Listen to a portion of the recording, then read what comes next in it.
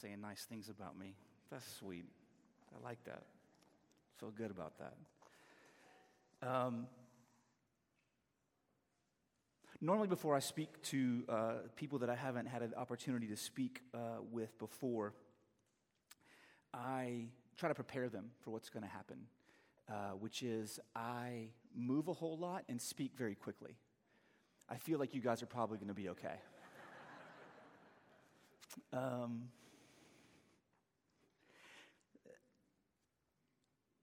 I love your pastor. He is a great guy. He's not just a good friend. I'm going to get emotional right now. Oh, how embarrassing. My family went through a loss some years ago.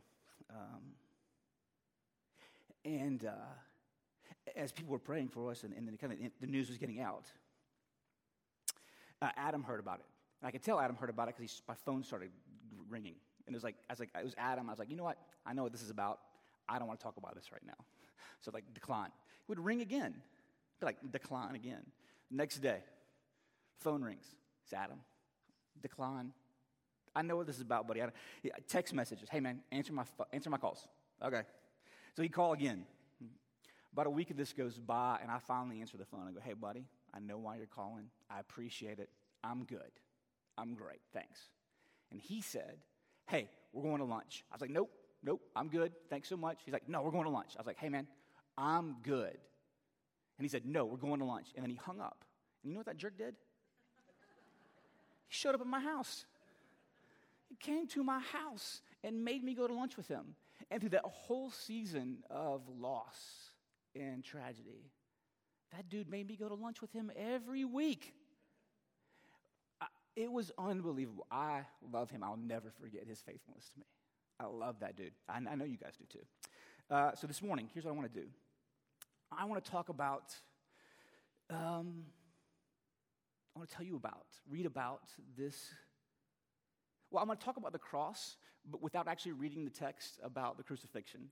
Actually, I'm going to look at two different texts from what we call the gospel writers, one in Luke and one in John. And they're on either side of the cross because I want to talk about the effect of the cross. Because I think that by looking at this, and look, I know that's unusual and weird, but when Adam invited me, he knew it might get strange.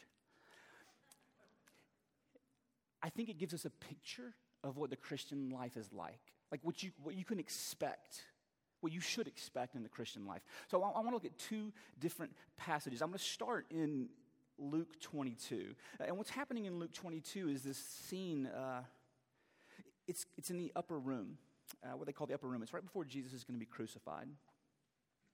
Judas is about to betray them, and Jesus has this Passover meal with his disciples. And he gives them and teaches them about the Lord's Supper, the institution of the Lord's Supper. And the disciples break out into this conversation about who's going to be the greatest in this thing that's happening. Who's going to be the greatest? Is it going to be me? Is it going to be you? Who's going to be his right-hand guy? And then Jesus says this, because they're all kind of talking about what it's going to be like. And I'm going to start in verse... You know what? Let's keep going. The scripture be fulfilled. Jesus prays on the Mount of Olives. Oh, Jesus tells that he's going to, about Peter. Peter's like, I'm going to go with you to the end. And Jesus is like, nah, you're actually not going to. And then Jesus is betrayed and he's arrested while he was praying. That's what's been happening. And I want to read to you starting in verse 54 of Luke 22. It says this. They seized him and they led him away, bringing him into the high priest's house, and Peter was following at a distance. And when they had kindled a fire in the middle of the courtyard, sat down together, Peter sat down among them. Then a servant girl, seeing him as he sat in the light, and looking closely at him, said, "This man was also with him." But he denied it, saying, "Woman, I do not know him." A little later, someone else saw him and said, "You also were one of them." But Peter said, "Man, I am not." And after about an hour, still another insisted, saying, "Certainly, this man was also with him, for he too is a Galilean." But Peter said, "Man, I do not know what you're talking about." And immediately, while he was speaking, the rooster crowed, and the Lord turned and looked at Peter. And Peter remembered the saying of the Lord, how he had said to him, before the rooster crows today, you will deny me 3 times. And he went out and he wept bitterly. Man, this is a dramatic scene. Following all that's happened, and Peter just forgetting what's going on, he denies Christ 3 times, and the 3rd time the rooster crows, and he looks up, and Jesus is probably moving from one place to the other, from one kind of person who's judging him to another, or from one form of torture to another, from one trial to another, and he's moving, and when the rooster crows, he looks up, and he sees Jesus, and he catches his eye. His heart's broken. Very, very dramatic scene. I think, though, that this is more than just, I think I maybe have always read this as like, oh man, like his bravery failed him. Like his courage failed him. And I think really, though, there's probably more going on than just lack of bravery or love. I mean, from Peter's perspective, there's got to be so much confusion and shock right now. I mean, so much. I mean, just a few days ago, he saw Jesus come into Jerusalem riding on a donkey, and people are just freaking out and cheering and throwing down cloaks and palm leaves and welcoming him into the city. Just a few days ago, Peter thought that he had seen a prophecy fulfilled, because this guy named Zechariah, a long time before this, talking about God's word through him, talking about what was going to happen one day when the king comes, wrote this: "Rejoice greatly, O daughter of Zion. Shout aloud, O daughter of Jerusalem. Behold, your king is coming to you righteous, having salvation. He is humble, mounted on a donkey, on a colt, the foal of a donkey. I'll cut off the chariot from Ephraim, the war horse from Jerusalem. The battle bow shall be cut off, and he shall speak peace to the nations. He'll rule from sea to sea, and from the river to the ends of the earth." Peter thinks he's seen this. And now he's standing in a courtyard watching his friend, the one who he thinks this is about, be tried for something he didn't do. To be railroaded for something that he didn't do. And so he's seen all this. He's got to be so confused about what's going on. His entire expectation of what's about to happen, his entire worldview really has been shattered. His whole way of understanding everything has been broken. And Peter, for a long time, has kind of been confused. Not just Peter, but all the disciples, really, kind of confused about Jesus, right? They're kind of confused that Jesus doesn't always act right.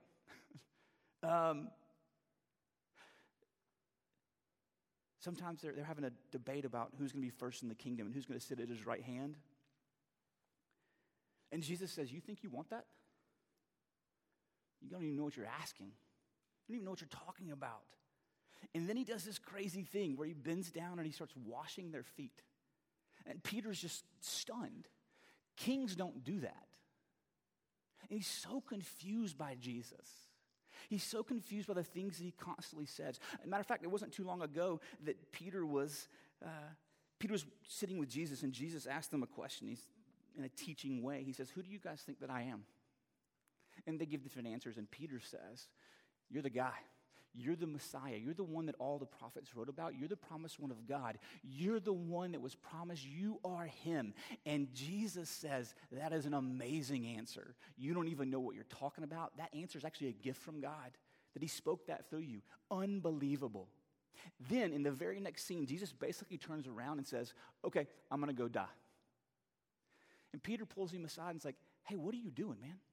You can't talk like that. That's no way to start a movement. Talking about going and dying." And Jesus looks at Peter and calls him the devil and says, "Get out of my way." It's almost like the whole time that he's known Jesus, Peter is thinking, "I believe you're the Messiah, but you're doing it wrong. Like, I get that you're this guy, but you don't seem to be doing it right." Because he has this idea fixed in his head of what the Messiah is supposed to do, what he's supposed to be like, and what a rescuer is going to do for him. And we all do this, by the way. We all have this idea fixed in our head of what salvation looks like, what to be rescued looks like. I was listening to this podcast a few days ago, and There's two comedians, stand-up comics, talking. And one of them asked the other, "Why do you think that you do this?" And the other one says, "I know exactly why I do this. I do this because I'm the same 6-year-old today that I was when I was a child. I believed then that if I could walk into the room and make everybody laugh, maybe nobody would get hit. If I could walk into the room and control it, everybody would be okay." And so I just kind of like leaned into that, and I just kind of believed that if I was a famous comic, everything would be okay, and now I'm a famous comic and my life is still garbage. I mean, he didn't say this, but what he's saying is, in different languages, I thought being a famous comic would be my salvation, and it wasn't.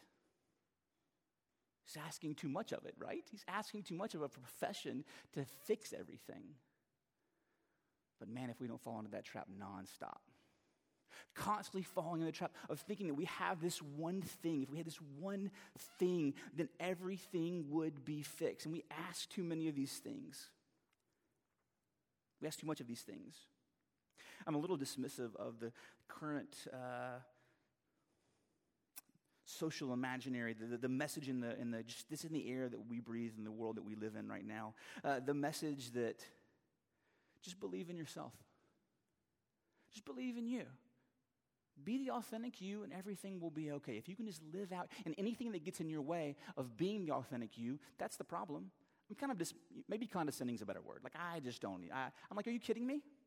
Like, what evidence do you have that listening to yourself is going to do anything for you? Like, that's a crazy thing to think out loud. Trust me, I've tried it.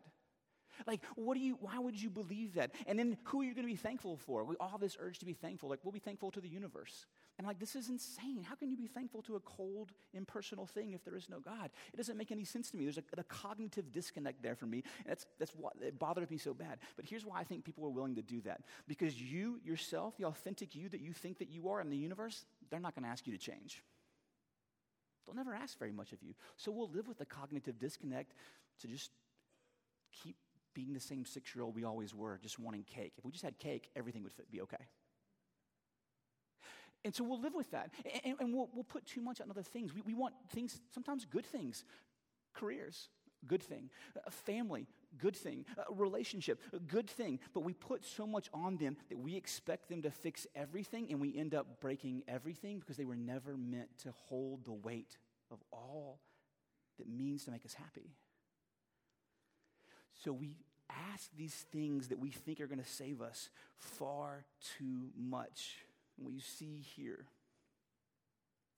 in all of Scripture is you see that, man, thank goodness God does not let us hold on to these lesser saviors. He's too good. He'll strip them from us. Peter has his idea, we have ours. And they're never enough.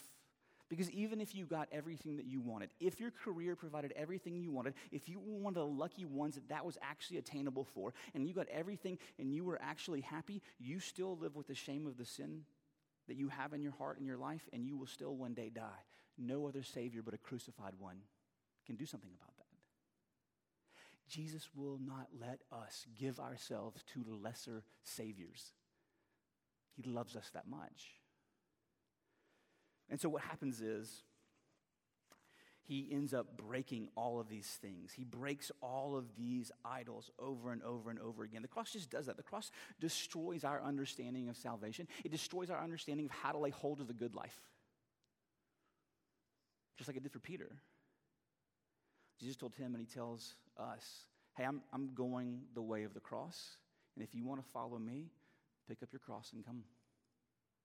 And it just undoes all of our thinking on what we need to be okay. It doesn't make sense to us. Like even Paul says, look, I get it.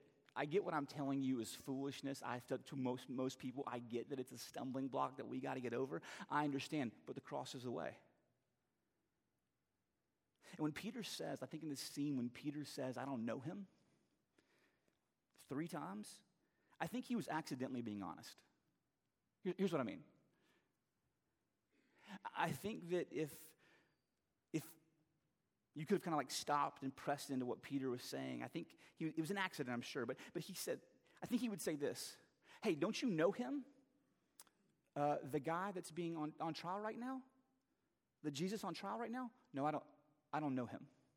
The Jesus that I know this wouldn't happen to. The Jesus that I've been following wouldn't be arrested. The Jesus that I follow, you don't understand. I've seen him walk on water. I walked on water. I've seen him heal the sick. I've seen him raise the dead, and he went willingly tonight with a bunch of soldiers. I don't know that I know that Jesus. The Jesus that I know wouldn't do that. And he denies knowing Jesus. And the thing is, that's us, right?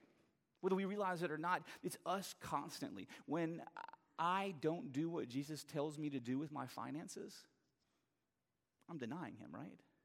The Jesus that I know would never really ask me to do that with my money. I can't be happy if I do that.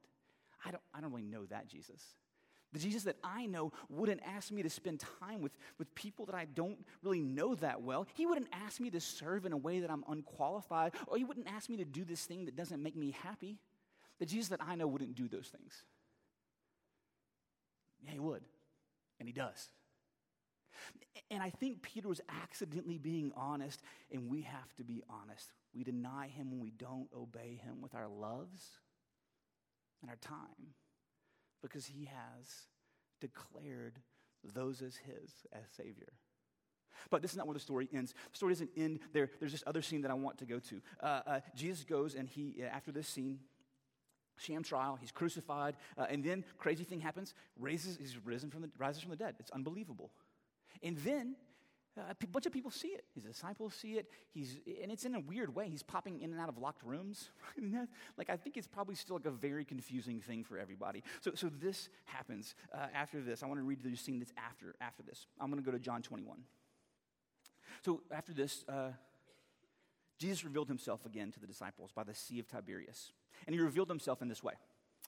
Simon, Peter, Thomas, called the twin, Nathanael and Canaan of Galilee, the sons of Zebedee, and two others of his disciples were together. And Simon Peter said to them, I'm going fishing. We do that, by the way. We go back, when things get confusing, we go back to the thing we know. I'm going fishing. They said to him, we'll go with you. And they went out and got in the boat, but that night they caught nothing. Just as day was breaking, Jesus stood on the shore.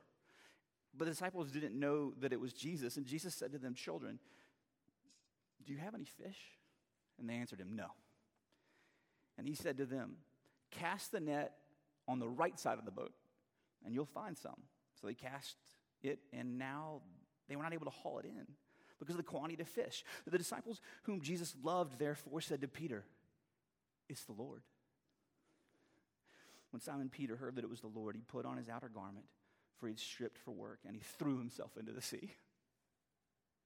The other disciples came in the boat, dragging the net full of fish. They were not far from the land, about 100 yards. When they got out on land, they saw a charcoal fire in place with fish laid out on it and bread. Jesus said to them, bring some of the fish that you've just caught. So Simon Peter went aboard, hauled the net ashore, full of large fish, 153 of them. And although there were so many, the net was not torn. And Jesus said to them, come, have breakfast. Now none of the disciples dared ask him, who are you? They knew it was the Lord.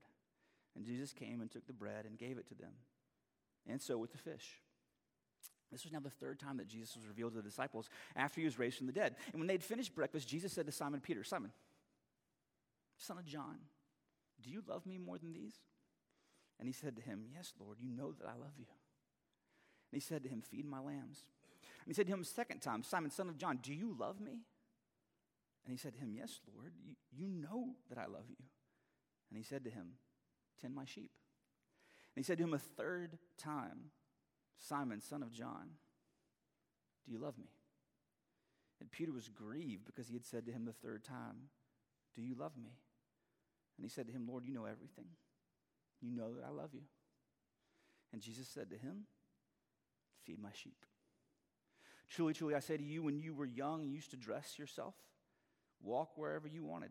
But when you're old, you will stretch out your hand, and another will dress you and carry you where you do not want to go. This he said to show by what kind of death he was to glorify God. And after saying this, he said to him, follow me.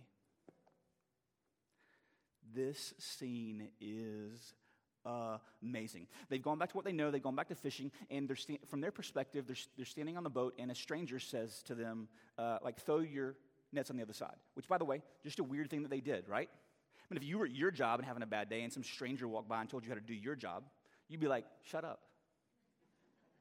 But they did it. I think there's probably a whole other sermon here about like the power of Jesus' words to compel us to do things. But anyway, so they do it. They throw it on the side. A bunch of fish come in. Peter realizes what's going on. John does first. Peter realizes what's going on, and he throws himself into the sea. Very in character with Peter if you've read the Gospels. Jumps in, swims in. The rest of them come by boat. And then after breakfast, they have this conversation. And the third time, Peter, I think, finally gets it. I think there's more going on here than, hey, Peter, like the depth of Peter's love, right? Hey, do you love me? Yeah, I love you. But do you love me? Yeah, I love you. But do you love me? I don't think that's what's going on. I think that there's more happening. I think maybe instead of the emphasis being on the word love, it should be on me. Hey, Peter, do you love me? Me. I know that you love the idea of who I was supposed to be, but now that you've seen the way, do you love me? The actual me, not your made-up idea of me, but do you love the actual me? I mean, it's one thing to love Jesus when it looks like there's the whole world to gain. It's another when it involves ridicule, being ostracized, not getting what you want. I mean, this Jesus that Peter now sees, is seeing the crucifixion, seeing the resurrection. Do you love me? Because this is the way. And then he says, each time he answers, I love you, Jesus responds the same way. Well, then I have something for you to do. I have work for you to do. I want you to go and feed my sheep. This is a whole different way of thinking about greatness, isn't it? I mean, in Peter's mind, it was more of like a Roman idea of greatness. You know, parades, military. Like his idea of greatness, like when Jesus' kingdom comes, like I'm going to be his right-hand guy, and there's going to be a bunch of people that I can send here and send there. And Jesus instead says, you love me? You want to be the second-hand guy? This is the way it goes. It's the way of the service. It's the type of kingdom, I've heard it described, and I think this is a great way. Jesus' kingdom is an upside-down kingdom. Right? Where things just don't even almost make sense. It's the kind of kingdom where the greatest of us, the one who deserves the most glory, comes and dies on a cross. That's the way of the kingdom of God. It's the way of service. Hey, Peter, do you love me? Then let me tell you how to be involved in this kingdom. You're going to go and you're going to feed my sheep. You're going to go and you're going to teach these people. You're going to show them why this is the way. You're going to tell them about me. You're going to serve them. You're going to remember how I washed your feet? I need you to go do that. Hey, do you remember that when you guys couldn't find me and I was up early praying for you? I need you to do that. If you want to be great in this kingdom, in my kingdom, if you love me, I'm going to lead you somewhere. I need you to go the way that I go. And he calls Peter into this kingdom, remaking the world in this whole new way that looks completely different. And the amazing thing about this scene, why would anybody do this? The amazing thing about this scene, listen, here's the deal. I think that if we've grown comfortable with the idea of God's grace, maybe we don't quite understand it. Maybe we've forgotten. That happens to me. Maybe I should put that on you. Here's what I mean. On the hardest day of his life, hardest day of Jesus' life, Peter has just betrayed him. Betrayed him. He was given a heads up. Hey, by the way, this is coming. And he still did it. In any kind of secular kingdom, in any kind of secular world, there's no coming back from that. There's no coming back from stabbing someone in the back, walking away from somebody. But in this scene, in this situation, he's just done. This wasn't 10 years ago. It's just happened. And what does Jesus do? He meets him on the shore and fixes him breakfast. That's insane. That's what our God is like. Our God is like that. When we betray him, when we deny him, he meets us for breakfast and says, hey, come, let me remind you who I am. Come, sit with me. Let me teach you again about who I am. Let's restore relationship. Come and sit with me. I know that you denied me.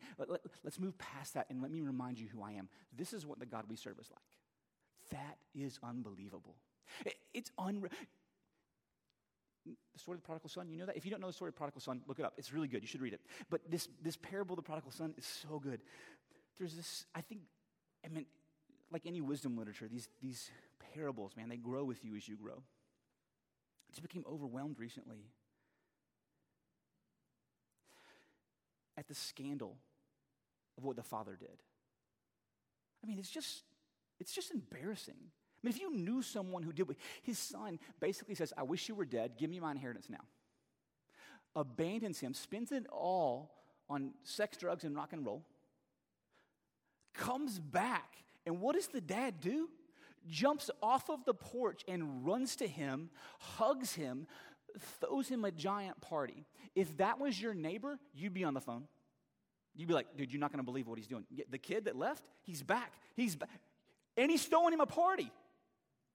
Like, we would tell everybody because it is scandalous. We would all be on the older brother's side. This is insane. What are you doing? Do you not remember who he is and what he's done? And our God says, yep, I know exactly who you are and what you've done. You're my child, and he runs to you.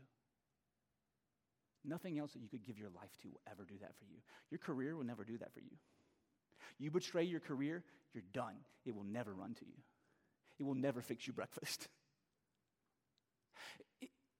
It's unbelievable that this is what our God is like. And here's what it took. He just threw himself into the sea and swam to him. Or come in the boat. I don't know. I mean, they probably beat Peter to the shore, right? They're only 100 yards out. Come to him. Listen to him. Hear him. Sit with him. He offers restoration. And not just restoration, but restoration that was greater than the betrayal. It's better now than it was before. I think before this, Peter wasn't really ready to lead at all. He would have led out of strength, right? It's easy to lead out of strength. Hey guys, I've memorized 10 memory verses. You can be holy and righteous like me. Come memorize 10 memory verses with me. It's easy to lead out of strength. It's much harder to lead out of failure and weakness. But man, he has failed, and Jesus restores him, not only just back to where he was, but says, hey, here's what leadership looks like in my kingdom, and sets him on a path to leadership. Unbelievable. Here's what I believe is true. I believe that the Christian life moves forward in our hearts, in our communities, in our cities, and in the world, not in spite of patterns of death and resurrection, but through them. It's these patterns of us dying to ourselves, this thing that we thought would save us, this thing that we thought if we just had this, everything would be okay. Us learning to die to that, and it's called a death because it hurts. There's loss, but the restoration is greater. What I'm saying is, when Jesus kills off our idols, he always gives us something better, himself. And that's what's going on in this beautiful, beautiful picture, this restoration. Peter's limited idea of what salvation looks like has been destroyed. And Jesus, the real Jesus, is there to restore him. And he says, go feed my sheep. Go nourish them. Go teach them. Go serve.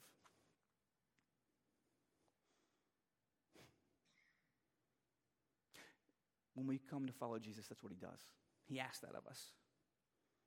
He asks us to go serve in places that we would think that we would never want to go, to teach us, to shape us, and to mold us to be more like him.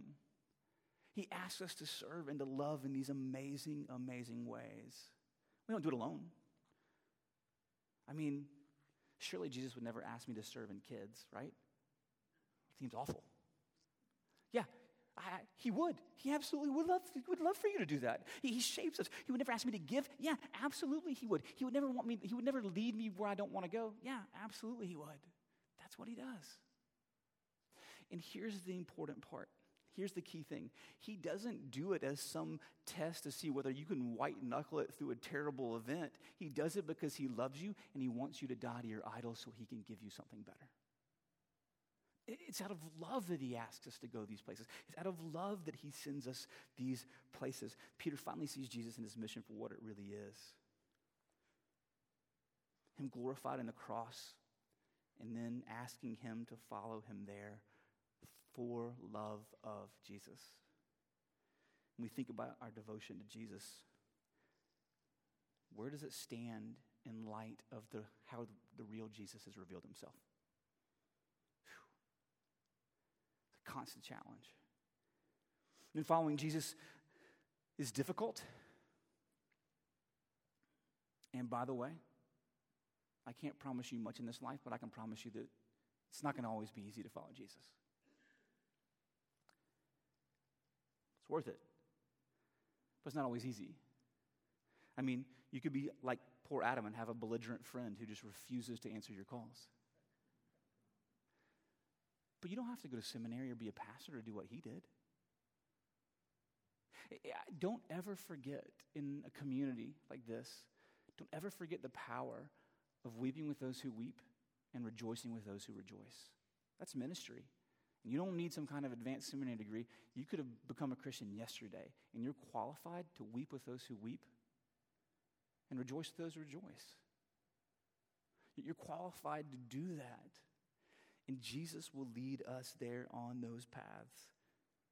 I think what we have to do, though, is we stop focusing on the difficulty. When things become difficult, we just always focus on the difficulty. When things become difficult in the Christian life, stop focusing on the thing and instead focus on Jesus. We do that. We get so caught up in the thing, and we just need the thing fixed. But meditate on who he is. Meditate on what he has done. Meditate on what he is like, and consider what that means for all of eternity, not just our momentary suffering. He'll call you to follow you where you don't want to go. He will call you to give up precious things. He'll call you into relationships you wouldn't choose. He'll call you to forgive people you think it's easier to just forget. He'll call you to love. He'll call you to fight for unity. I can back this up. It's all here. And he does it all for your good because he loves you. And his mercies are new every single day. Every single day when we betray him. This morning, later today, when I do it again, when my heart goes where it shouldn't go, tomorrow morning his mercies are new. This is what our God is like. Resurrection is coming. Believe in that. He rose from the dead, and he will one day raise all of those who were in him. Giving up, famous quote, giving up what you could have right now for what is eternal is really no great loss at all. I'm going to pray. And then the band's going to come up while I pray. And after this prayer, I just want you to use this time to respond. If that is to rejoice in what God is like in your life, then rejoice. If it is to ask questions, if it is to weep and to cry out to God, do that. He invites that and welcomes that. If you want someone to pray with you, I'll be up here. You can be up here? Yeah. Come up. You want somebody to pray with you, somebody to talk about? Man, come. You got questions? You want to know more about this Jesus? Nothing I would rather talk to you about. Father, thank you so much for your goodness. Thank you that this is what you are like. That you are a God whose heart beats for those who are wounded, you're bringing a kingdom that's not accessible just to a few elite, but to anyone, to the poor, to the hurting, to the outsider, to the betrayer, to the failure, to the thief. This kingdom is for you, for them. Give us the courage to follow. Give us the wisdom to see our idols. Give us the strength to let you destroy them, that we might know you, that we might live a full and rich life, giving glory to you. It's in Christ's name we pray. Amen. Let's stand.